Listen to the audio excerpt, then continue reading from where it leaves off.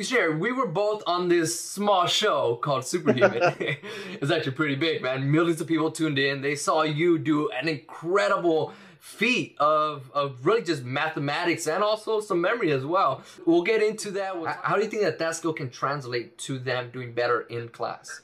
And as someone that was diagnosed with ADD, I know all about having focus and memory issues, and I was able to overcome that and become the first Memory Master champion, and I want to teach you how to do the same. Tune in right now to the Smarter Brain Now show, and I will show you how to improve your memory and ability to focus, as well as learn all about the leading scientific research when it comes to optimizing your brain's full power. Again, follow and subscribe to the Smarter Brain Now show. All right, let's go on with the show. In my opinion, it's about really finding what you like. Yeah. If you really like something, that will give you the motivation to start. Now, how you start doing something? By focusing on that. In my case, it's kind of the dates. Okay, I love numbers. I love dates. Yeah. I want to say the day of the week really quick. Yeah. Okay, so I have this software that pretty much, if I think it's a Monday, I have to press 1. So repeat. Try to do the process. Try to create a process that give you that, where you can tell the answer right away. Okay. So have the discipline to create a strategy. Try to think about what you want. If you really want to be successful at a job doing, I don't know, some chemistry stuff, so you need to pay attention to your chemistry teacher, Yeah. So that would be the first step, just the motivation. Now, how you pay attention and how can you be successful? Okay, let's try to see how I do in the test. Oh, I didn't do as good as I thought I could do. Mm-hmm. Let me ask for feedback. Let me go to my teacher. Let me see what can I do to improve that? Maybe by knowing my teacher, I can actually improve my grades. And I realized that life is also about those details too. Oh, yeah. So it's not only about being good at chemistry, it's also about being good at relationships. Oh, yeah. I don't know. And then maybe you find in the middle of all that, you find your passion. But if you want to be successful, you have to be very disciplined. Whatever you do, whatever it is, doesn't matter if it is numbers, whatever it is, you have to be very disciplined. You have to put effort into it. At least that's the best way. Yeah. Some people, maybe they have this super huge talent, and they don't need to put effort in, which in my opinion, I doubt it. Because even if you have that talent, I'm pretty sure somehow you're putting some effort on it. Oh, yeah. So what is clear to me is that the more effort you put, the more successful you're going to be.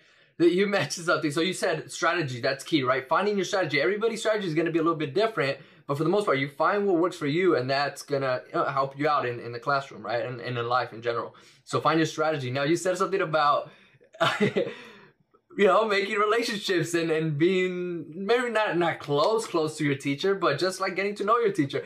That was that was critical. That was critical in my success. After I learned the memory techniques, that was great. I had the tools. I can learn the information quickly at that point.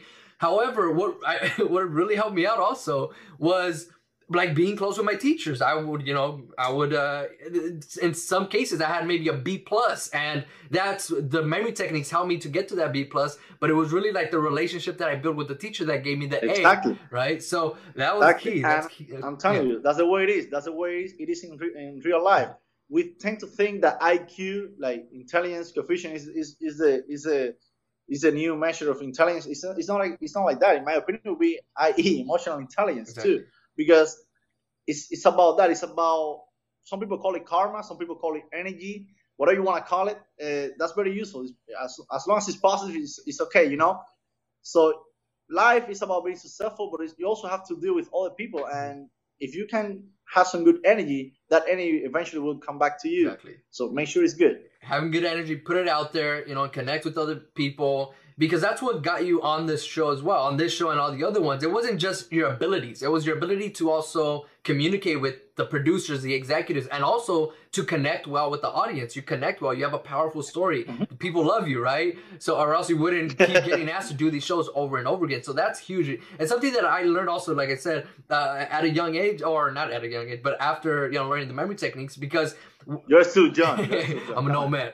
So it was because when I was in school, in high school and my early years of college, I didn't really talk to anybody. I was a shy kid. I didn't connect that well also with my teachers. I just kept to myself for the most part, right? But it wasn't until I broke out and I started connecting with others that other opportunities opened. I did better in school. I did better at work. I started being asked to do all these other shows as well. So it's not necessarily always, like you said, high IQ or having a special ability. It's your ability to also connect with others and having social. Exactly. So that's powerful. That energy that you put into people, it will come back to you, and that will give you even more confidence. Right. You know, it's gonna give you so many rewarding things that you don't want to miss that. So give your best, and you'll see the best will come back to you.